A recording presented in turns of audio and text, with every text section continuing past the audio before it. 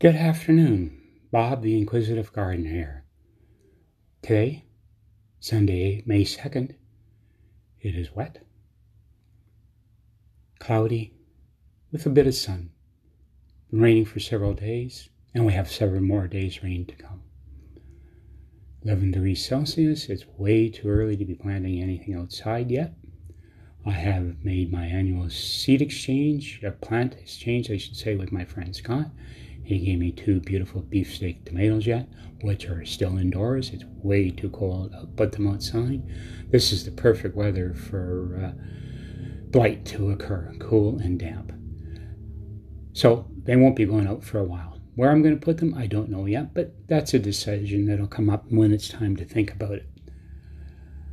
I gave Scott some glass gem corn. I have still lots of seeds. If anyone really wants some, you send me a self-addressed stamped envelope, or send me a message and we'll go from there. As long as you pay the postage, I'm good. I'm also putting in mammoth sunflowers, which I gave to Scott as well. And I have a number of native plants. I noticed today that my butterfly weed, the one for the monarch butterflies, is coming up. So I'm looking forward to putting that outside, probably around my garden, but I might put a couple on my decks and containers. Don't know, again, still in that planning stage. Over the last while, in addition to discussing what I believe is one of the most important parts of permaculture, the ethics, I've been talking about social permaculture. Social permaculture is in a perfect way of reflecting on all 3 ethics. Care for the planet, care for Earth, and take responsibility for your own consumption and production.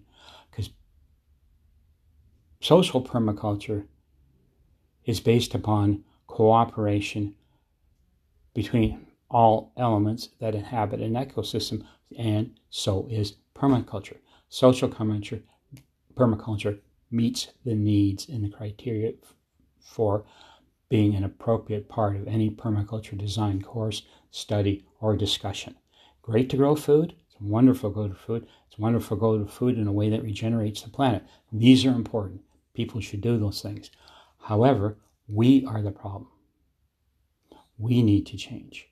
How we run the world, how we interact with each other, how we decide who gets to vote to create laws and bylaws that guide how we behave, or we suffer penalties for. That needs to change. It needs to be much more inclusive. The people who are directly affected by a problem need to be part of the solution. This is a lesson I learned while working on anti-poverty work and food security issues back in Thunder Bay and over the years since then. In Thunder Bay, we had a very powerful food security committee, and it was in doing the work for that committee that I came across permaculture in maybe 1998, 97. I read some of the stuff Bill Mollison put out and realized this is where I'm heading. I used what I knew then to help design the Campbellton Community Garden. I've used that technique in designing my own things and gardening for other people. I've given lectures and talks and exchanges based on incorporating permaculture principles into garden design. Some small people just want to grow some flowers. How can you do that in the best way possible? What else could you put in? I always recommend a mixed planting, herbs, flowers, and vegetables, for example. An English cottage garden, or more importantly, is one example, is a much more controlled example that I'm thinking of, but a food forest is an excellent model. If you're interested in a home yard food forest, take a look at the books by Gaia's Garden by Toby Hemingway. The second edition is a really good book. The first edition is worth reading too. But if you're a home-scale gardener and you want to put this permaculture design, build your own food forest or whatever, this is a book that I would recommend reading. A second book is off topic, and I'm going to talk about that at the end of this podcast. It's about plant identification. I think it's one of the best books in. It's by Thomas J. Elpel. You can look that up. I'll give you more details on that later. Humans are social beings. We're meant to live harmonious with all the other beings that happen in our ecosystem, that share our ecosystem. It's more a sharing, cooperative living. We require each other. May not know what many of the functions of some of the smaller beings are in our system, and we may dislike some bees, spiders, mosquitoes, etc., because they annoy us. However, we need to stop that we taking space that was originally theirs before we decide how to respond to it.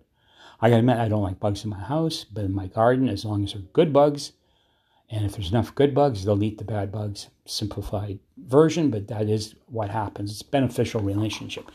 And making sure all parties benefit from your plan is the essence of permaculture. So, coming back to the humans are social beings. We are meant to live harmoniously with all beings that inhabit our ecosystems.